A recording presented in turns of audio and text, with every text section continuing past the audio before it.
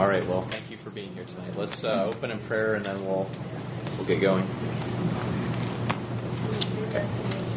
Father, we thank you for your kindness in allowing us to be here tonight. We just ask now that you be with us in our discussion as we look at the book of Proverbs, and I pray that you'd guide us and give us insight into the book, and I pray that it would be an encouragement to us as we seek to grow in our own wisdom and in our understanding of your word. And so we thank you for this opportunity to be together in fellowship, and we ask for your blessing upon it now in Jesus' name. Amen.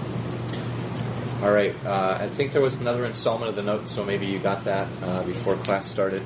We are on page 70, and we'll continue where we left off.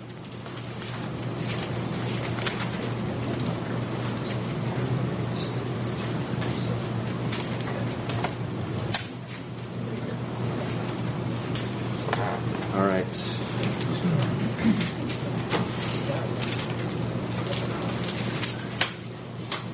All right, last time we began our discussion and looked at the first speech, the preamble and the first speech. If you recall the structure of the book, the father has 10 lectures or speeches that he gives to the son. And within these 10 speeches, interspersed are 5 interludes. And these interludes are sort of a pause in the speeches, often for another character named Lady Wisdom to come to the fore. And we encounter this first in chapter 1 of verse 20, where Lady Wisdom makes her first appeal, and she summons the young man to respond to her. So we want to look through this and then discuss a little bit, why does Lady Wisdom appear here? She's a character that is devoted to the prologue of the book. That is the first 9 chapters. So what role does she play, and how does she interact with the father in disseminating wisdom to the son? So let's read these verses, beginning in verse 20 and going down through 33. Out in the open, wisdom calls aloud. She raises her voice in the public square. On top of the wall, she cries out. At the city gate, she makes her speech. How long will you who are simple love your simple ways? How long will mockers delight in mockery and fools hate knowledge? Repent at my rebuke. Then I will pour out my thoughts to you. I will make known to you my teachings.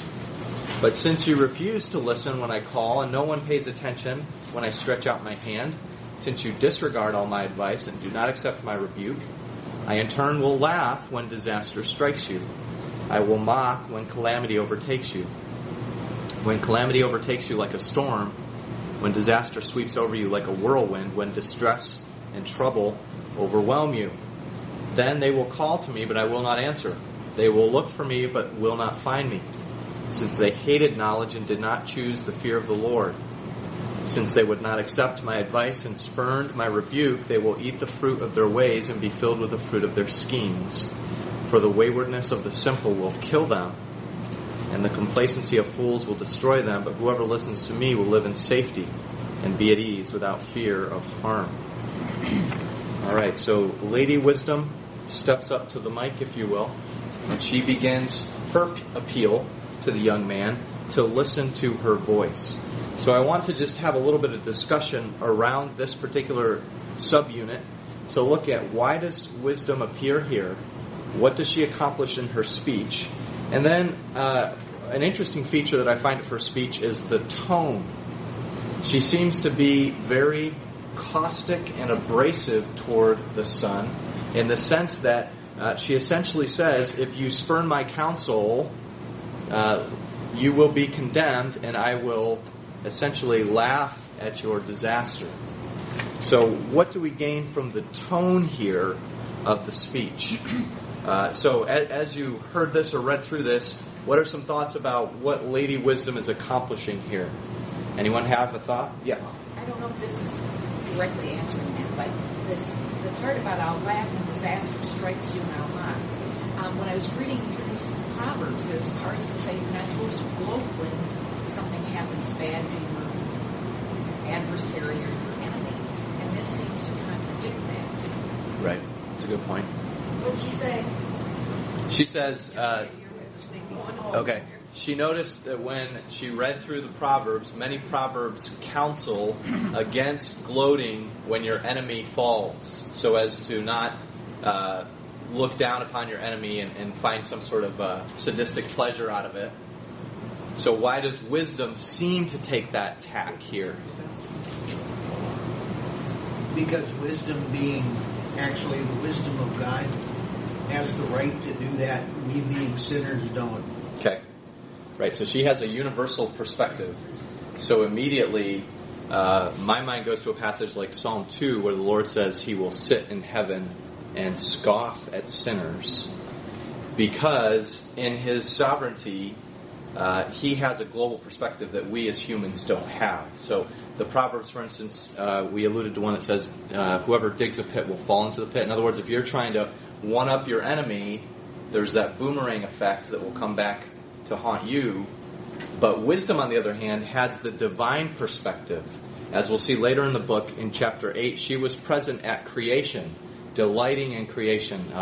You almost pick up the vibe there that she's like a little child on the playground, enjoying creation. So wisdom certainly has a different perspective, and it's a rather stern tone in terms of how she approaches the young man. I think, too, the punishment seems to me is that she's letting them go according to their own will. Yeah, right. They made their bed, they're going to lie in it. Right. So in a sense, there is justice here, and it's kind of a Romans 1 progression, right? That the sinner's allowed to pursue the sin, and in turning the sinner over to his sin, she is essentially judging him. All right, well, let's talk about why does she appear particularly at this moment. Remember, contextually, we just ended the first speech, and can someone summarize for me what that first speech was about? Do you remember from last week? What was the father admonishing the son to avoid? Does anyone remember? Gang violence. Okay, gang violence, right? To join up with these unlawful youth that will lead him to a path of easy money and violence. So he's to avoid that. So why does Lady Wisdom appear here, and what is her role?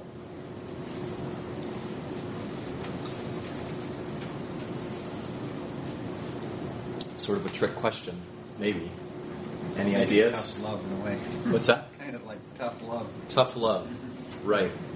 So you'll notice, for instance, in speech 1, verse 8, the father augments his counsel by saying, don't listen to my instruction and do not forsake your mother's teaching.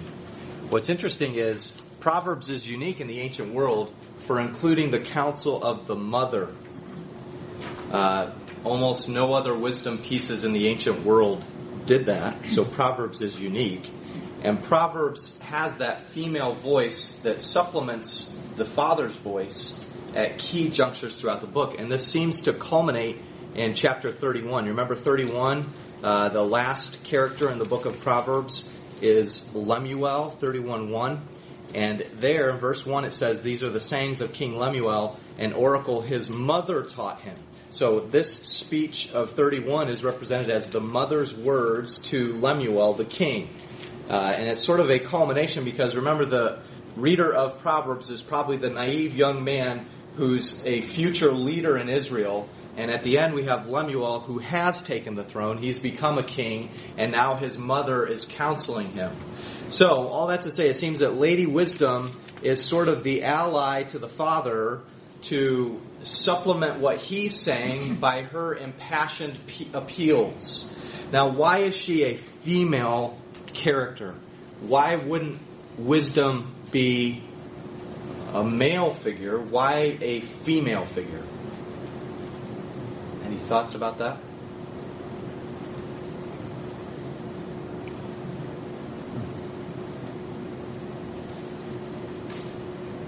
Have you ever thought about that question, or maybe just taken it for granted? Something more practical, not just flying off the handle and whatever. Okay. Right. Okay. Well, there may be several reasons for this. One is the Hebrew word for wisdom is a feminine word. So Hebrew has masculine and feminine words. So that's one reason. But I think there's more to it. Wisdom is to be desirable to the young man. A lot of what the father is saying to the son, he grounds in a motivation. If you'll notice, most of these speeches begin, if you do this and if you do this, then this will happen. And he usually then gives some sort of motivation. Either you will succeed, you'll do well, all these sorts of things. So he's motivating a lot of his wisdom by the benefits that will accrue to the young man if he listens and heeds the counsel of his father. So in other words, he's motivated by desire for the right things. He's to be motivated by a desire for good things. So it seems that wisdom here, as a female character, is to be desirable to the young man as something attractive to him, to offset the foolish woman who's embodied in this wayward woman that we'll see in chapter 2 and then 6 and 7. The wayward woman is the embodiment of Lady Folly, who speaks in chapter 9. The virtuous wife of Proverbs 31 is the embodiment of Lady Wisdom, who speaks now and in chapter 8 and as well in chapter 9. So in other words, we have concrete expressions. We have the wife that the young man is to pursue, that is the embodiment of Lady Wisdom, and we have the adulterous woman that the young man is to avoid, that's the embodiment of Lady Folly. Okay, so these are mirror images. So wisdom is to be desirable to the young man, and she makes impassioned pleas for him to accept her and to heed her counsel. All right, so Lady Wisdom appears. She supplements the father's counsel. And how would we characterize her speech? If we look carefully through this speech, what is she essentially saying when she approaches the young man? Could somebody summarize the essence of her speech?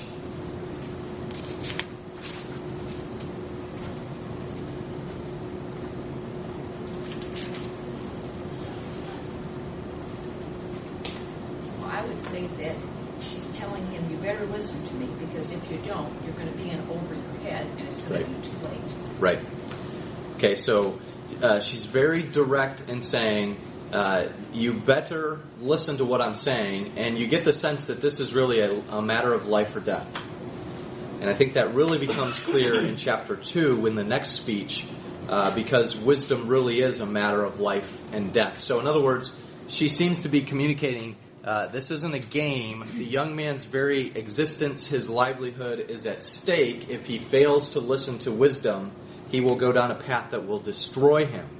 And do we see this in society today, don't we? That young people who fail to heed wisdom often end up pursuing a path that leads to their own demise, if not their death at a young age.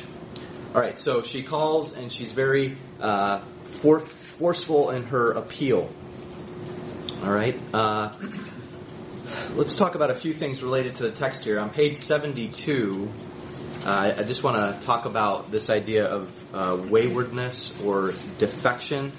Verse 32, the NIV translates it, for the waywardness of the simple will kill them. This term waywardness or defection comes from a Hebrew term meaning apostasy.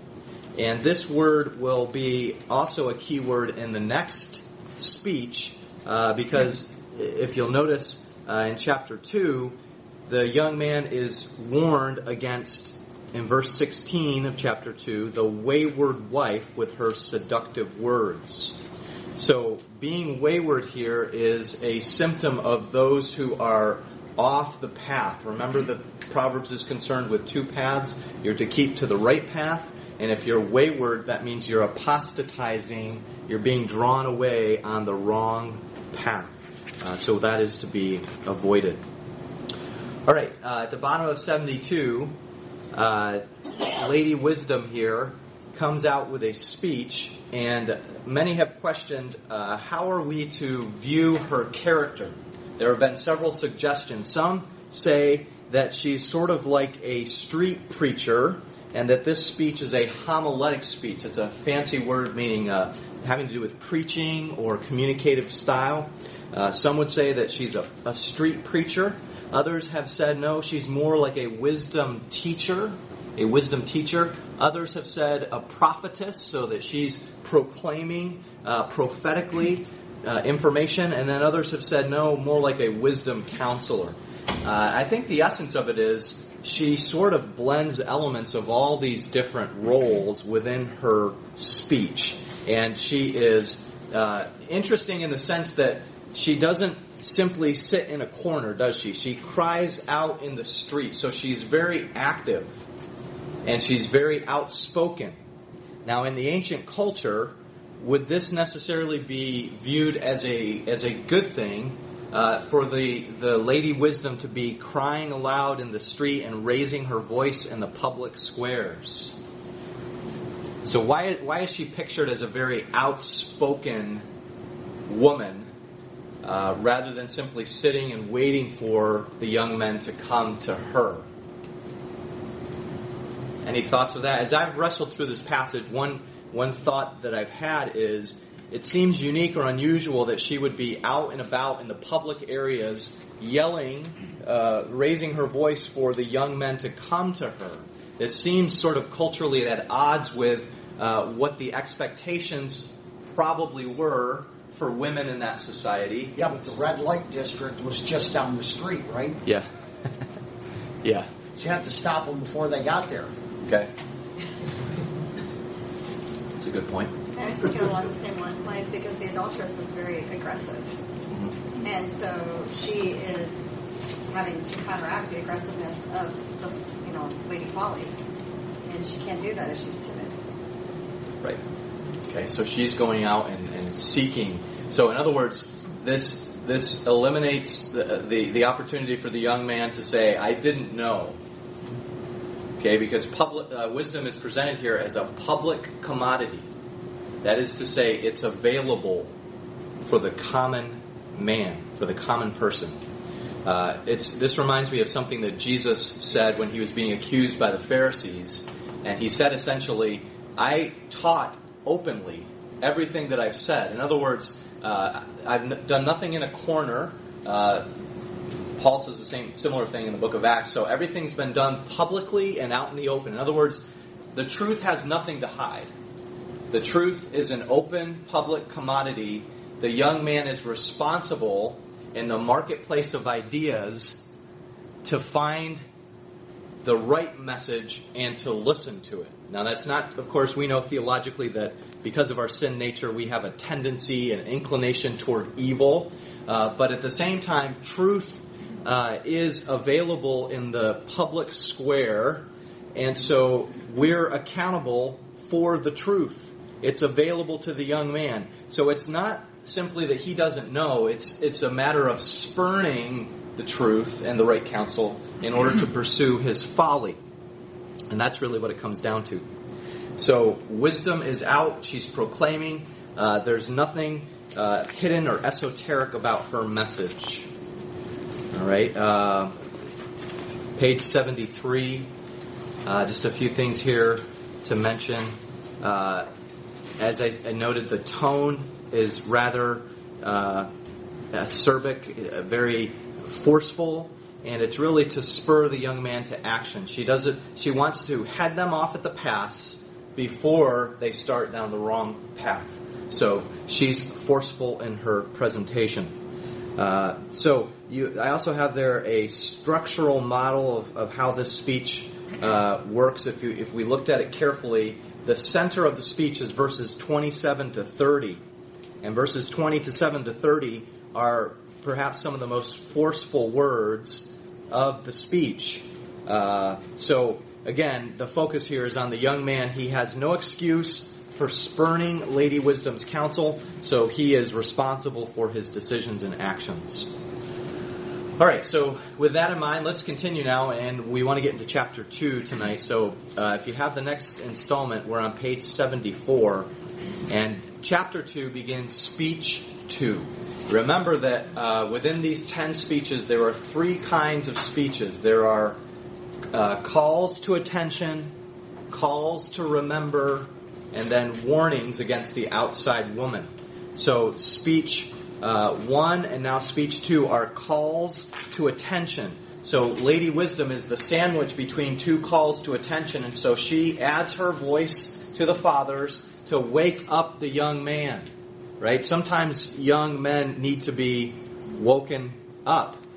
We spent a number of years out in California, and for a time we were at John MacArthur's church, and I don't know if you've heard his testimony, but he had actually been drafted to play football by the Washington Redskins. He was a very athletic young man, and he was sort of fighting God's call to him to preach.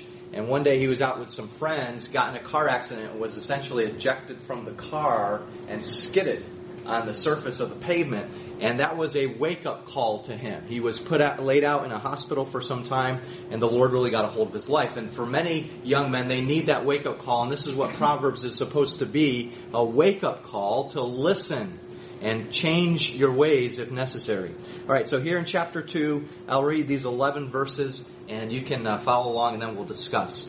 My son, if you accept my words and store up my commands within you, turning your ear to wisdom and applying your heart to understanding, indeed, if you call out for wisdom and cry aloud for understanding, and if you look for it as for silver and search for it as for hidden treasure, then you will understand the fear of the Lord and find the knowledge of God. For the Lord gives wisdom. From his mouth come knowledge and understanding. He holds success in store for the upright. He is a shield to those whose walk is blameless. For he guards the course of the just and protects the way of his faithful ones. Then you will understand what is right and just and fair, every good path. For wisdom will enter your heart, and knowledge will be pleasant to your soul. Discretion will protect you, and understanding will guard you. Okay, so here we have the introduction to the speech, and I want to talk a little bit about this. He begins, again, as he has with the last speech and other speeches, with the personal address, my son, and then several conditional statements. If you do this, if you accept, if you call, if you look, and verse 5 then gives us the consequence or the motivation, then you will understand the fear of the Lord and find the knowledge of God. So this is the exhortation and motivation for what he's to do. And then 6 to 11 offer why this is the case. Why should he seek wisdom? And what's the consequence? Verse 6, the Lord gives wisdom, and he gives success to the upright, to those whose way is blameless. All right, so what is the father offering here in this second speech to the son? Why is he making this particular appeal? And what does this add to what he's already said? So remember in chapter 1, he's warning the young man against gang violence or following these dissolute youth. Then Lady Wisdom makes her very pressing and urgent appeal to wake up the young man and get him to follow her, to pursue wisdom. And now the father begins what is a more gentle approach. This chapter is often called the gentle speech, and part of the reason is there aren't imperatives in this speech. You'll notice, for instance, in the other speeches, it often culminates in an imperative. Remember in chapter 1, he says, if sinners entice you, don't do it. But here in chapter 2, he seems to take a more gentle approach. If you do this, then this will happen.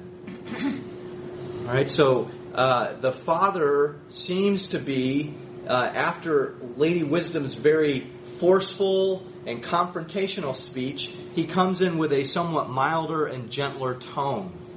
And what does this accomplish? Why is he doing it here, and what is he offering? So as you read through this, any thoughts about what the father is trying to motivate the son to do? Let them know that the Lord is with the wisdom and Lady Wisdom, that it's all from the Lord. Right, so it comes from God. The Lord gives wisdom. I love verse 6. The Lord gives wisdom. What a great statement. That's where he needs to find it. This is the essence of Job 28, right? You can go into the mine and you can try to find silver and gold, but the wisdom comes from the Lord. It must come from above. All right, any other observations about this speech? Not only to me it's 9, you'll understand what is right. Not only you know what's right and wrong, to go out and kill somebody is wrong, but you know why. You understand why it's wrong. To me, that's... Yeah. Insightful. And what's really interesting about the 3 words he uses in verse 9, right and just and fair, these are exactly the 3 words that he was using in, I think it was 1:3, where he says one of the purposes of the book is to receive correction so as to gain insight into these matters. So there's a lot of what we call literary connections that are happening.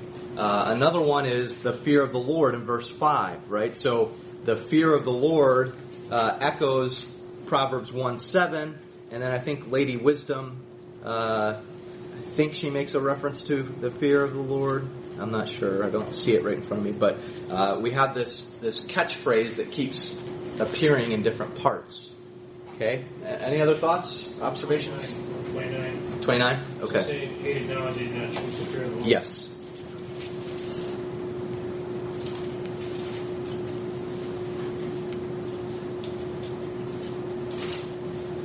I think what just stands out to me is it is an invitation to active participation.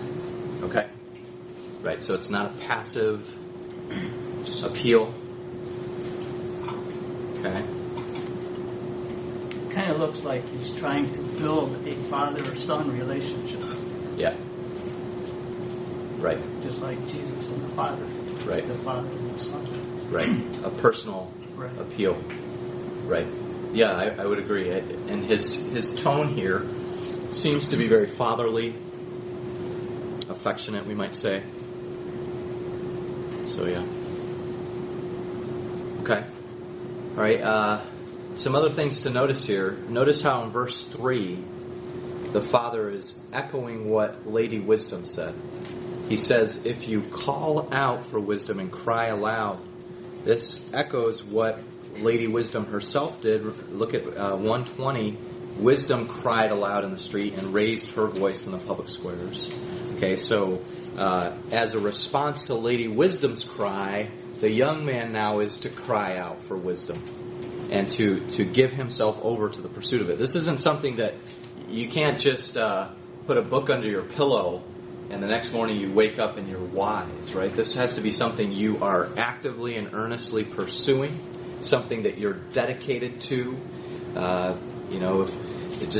If you ever played sports as a younger person, it wasn't something you could just walk onto the court and be really good, right? You had to give time to training and to be active in it, and that's what the young man is encouraged to do here, to pursue it.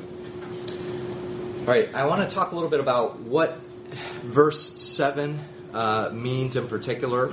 He says here that the Lord gives wisdom and He holds success in store for the upright. Okay, I have a discussion here about some textual issues related to this verse, page 74. I'm not going to get into that other than to say there's 2 ways of translating this. One would be He will store up, or as the NIV has, He stores up. And I think that's the right way to translate it. But the idea is He is holding success in store. In other words, it's almost like a layaway program. If you remember, not many stores do this anymore, but He's sort of holding it aside for the upright so the upright can enjoy success. So let's talk a little bit about what that means. I think the NIV translation here of success might lead some to think that if I follow the wisdom of Proverbs, I'm more or less guaranteed to succeed in some way. So is the Father here talking about success as we might imagine it here in 21st century America? When we think of success, what usually comes to mind? Probably, what's that? Yeah, material prosperity, right? Making money, doing well at your job, getting promotions, living in a nice neighborhood, driving a nice car. These are all material benefits that we associate with success. Is that what the Father is saying here, that the wisdom seeker will be rewarded with? is it possible to be wise and still be poor? Okay, well, Jesus was poor, right? So what does this mean that he will have success? Well, let me talk a little bit about this. On page 75, I have a discussion here about what this term means. I personally shy away from the translation of success because I fear that it's too closely tied into material prosperity in America. So I would translate this as favorable outcomes. Favorable outcomes. And so I mentioned this a little bit here. In the middle of that paragraph, there are some possible translations of the word such as success or good result, sound wisdom or prudence. In another language, the word means victory or triumph or even salvation. Okay, if you'll notice the middle paragraph there on page 75, Michael Fox is one of the commentators on Proverbs, and he proposes that the word denotes resourcefulness or mental dexterity. He says it's an inward power, not essentially intellectual, that can help one escape a fix. It is not inherently a moral virtue, and in reality, many honest people lack this gift.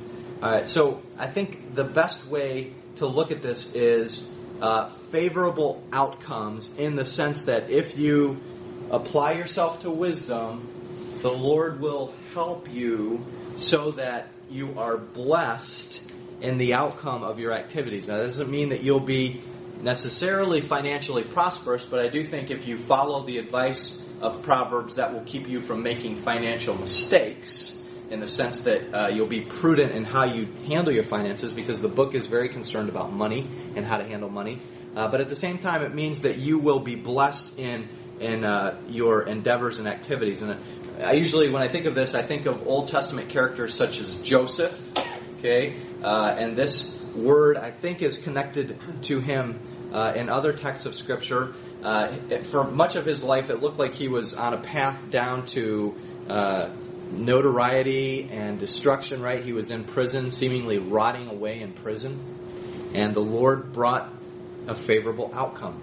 So the Lord will bless. I've seen this personally, in people who work in the business world, who live by their convictions. Sometimes they suffer as a result of that, but ultimately, often they do well because they're people of character and integrity. And it's hard to find a commodity like that, particularly in today's day and age. So if the young man gives himself over, he will be rewarded with favorable outcomes in life. Okay? You go to page... Yeah, thought? Isn't there also something to think about here, too? This being Old Testament and the dispensational difference, the absolutely distinct distinction between Old Testament Israel and the church. There are two entities, and the rules and the whole program was different. Wasn't there actually in the Old Testament the idea of material and monetary blessing for, generally speaking, for those who are obedient? Yes. So if you look at passages such as Leviticus 26 and 27, if they're faithful to the covenant, the Lord will bless them with fruitful agriculture, children, all of these things that denote the blessing of the Lord. Now, this is not prosperity gospel, because prosperity gospel says, if you do this, God's sort of obligated to bless you materially speaking and all these sorts of ways. But if we understand correctly the dispensational distinction, there was a covenant with Israel that was of a different character than what the church has. So, for instance, Paul in the New Testament is collecting an offering for the poor, destitute saints. We have poor people in the church. In the book of James, for instance, we have the one who has to sit at the footstool because he's not well-to-do. So there's a recognition that there will be poverty and wealth within the church. We don't have the same promises that we can apply to the church. So we're looking at this as something given to Israel that would have promised material success and obedience to the covenant. And so principially, that doesn't always apply in our situation. So, yeah, it's a good observation. Okay, So, page 76, I just want to note this last thing. Longman says this instruction is unusual. There are no imperatives. So the methodology is an appeal to pursue wisdom. So that's what the young man is to do. Okay, so let's look at the next two sections and we'll try to get through this. Page 76, the next two are rescue from perverse men and rescue from the outside woman.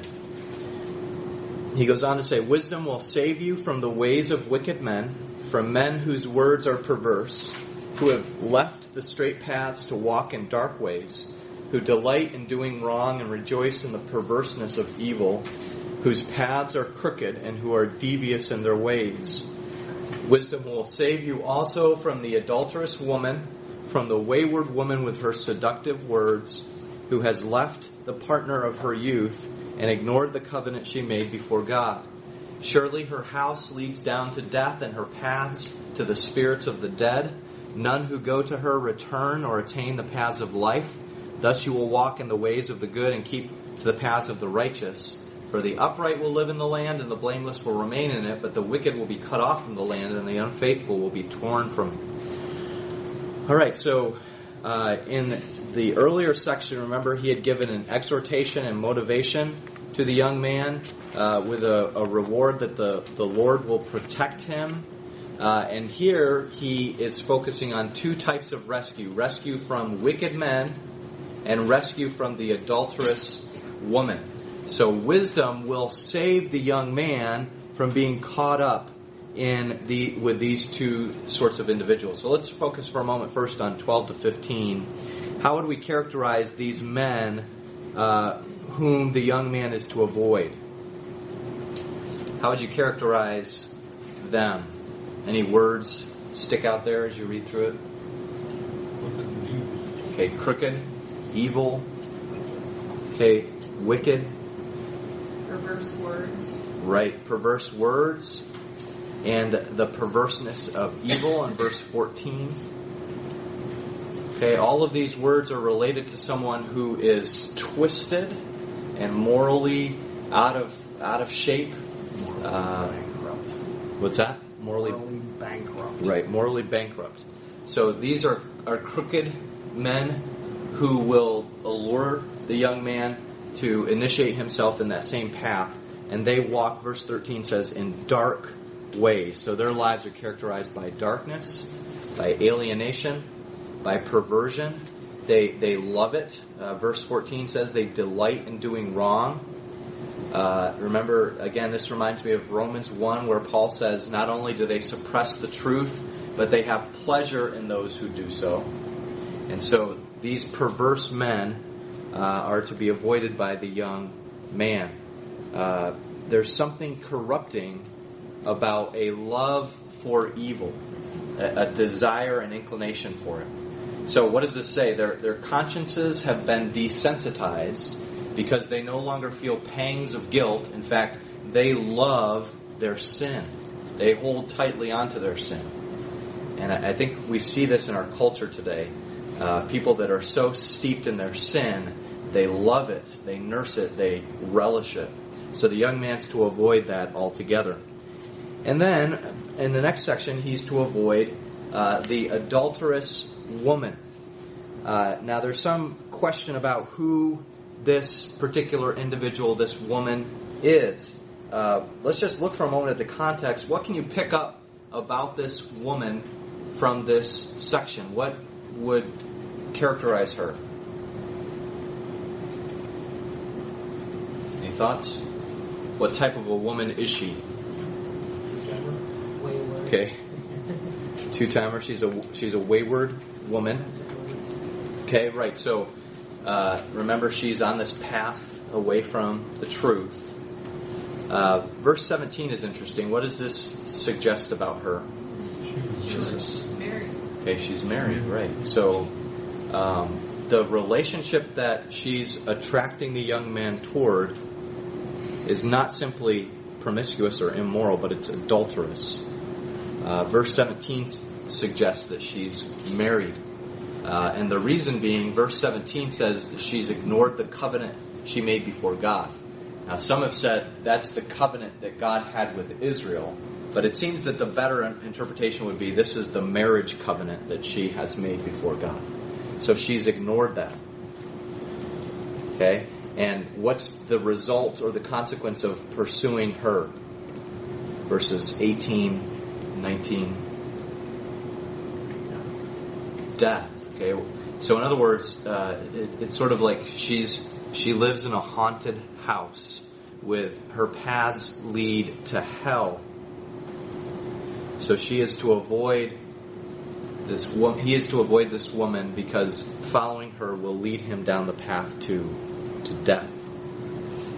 Okay. I want to talk a little bit about the translation here of verse 16. I have some notes here. If you have an older version, you may recall this verse as talking about, for instance, the strange woman, right? The strange woman, if you have like King James.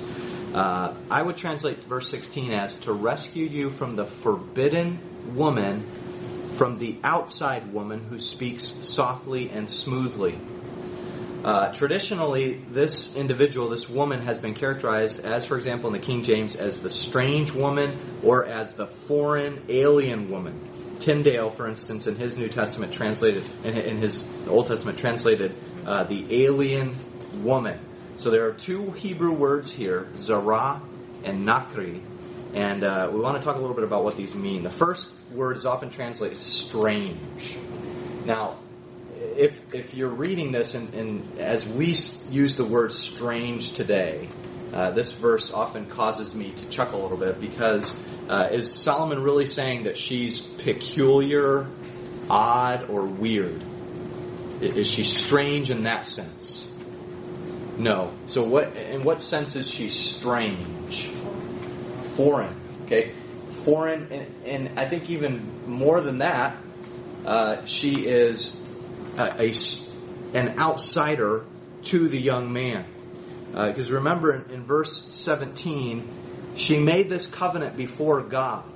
There's a suggestion here and then in chapter 7 where she's trying to draw in the young man that she's offered her offerings. She says in chapter 7 that she probably is within the context of Orthodox Israelite religion. So she probably is not even ethnically foreign to the young man. Okay, so let me talk a little bit about this. Bottom of page 76. The traditional translations of strange and alien are inadequate for several reasons. First, of course, strange would denote that she's weird. And then when we use the word alien today, I've moved away from this because I think science fiction movies have drilled into us that an alien is an extraterrestrial creature from another planet. So the idea is she's not strange and alien in that sense. Rather, she's very alluring, captivating, and desirable to the young man. So it's not that she is undesirable, she's simply off limits. It is impermissible for the young man to pursue her as a sexual partner. And moreover, I say in the middle paragraph there, Christopher Ansbury, who wrote a recent book on Proverbs, he gives several reasons why we probably should understand this woman as a married, upper-class Israelite woman, who is the type of woman who might be particularly attractive to the young man who's going to be a future leader in Israel. Okay, so let me just point out a few of these points as we conclude tonight. Number one, she's presented on the whole as a married woman. If you look here at chapter 2, and then in chapter 5, and in chapter 6 and 7, there are references to her husband, or references to her violating her covenant. So these would seem to suggest cumulatively that she's a married woman who is violating her marriage covenant. Number two, the relationship she's trying to attract the young man to is an adulterous one, meaning she's violating the bonds of marriage. Number three, she's not described as any of the characteristics of cultic prostitution. Remember when Judah and his wife dies, he goes with his friend Adullah, and he stops by the road to go into a prostitute who, unbeknownst to him, is actually Tamar. Remember this story? And then later he can't find her, and so he's asking around, did you see a kedeshah, is the Hebrew word, a cultic prostitute? Well, that word is not used of this woman in any context, so it doesn't seem to suggest that that's who she is. Number four, the adjectives used here, strange or foreign, are used in other places in the Old Testament to denote Israelites who are members of another family.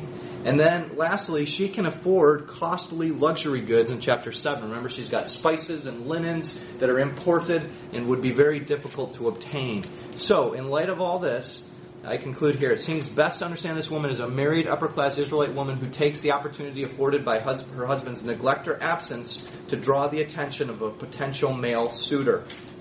This woman is connected to Lady Folly as the promiscuous embodiment of reckless foolishness. The young man's wife, on the other hand, likely to be connected to the virtuous woman of Proverbs 31, is the incarnation of Lady Wisdom.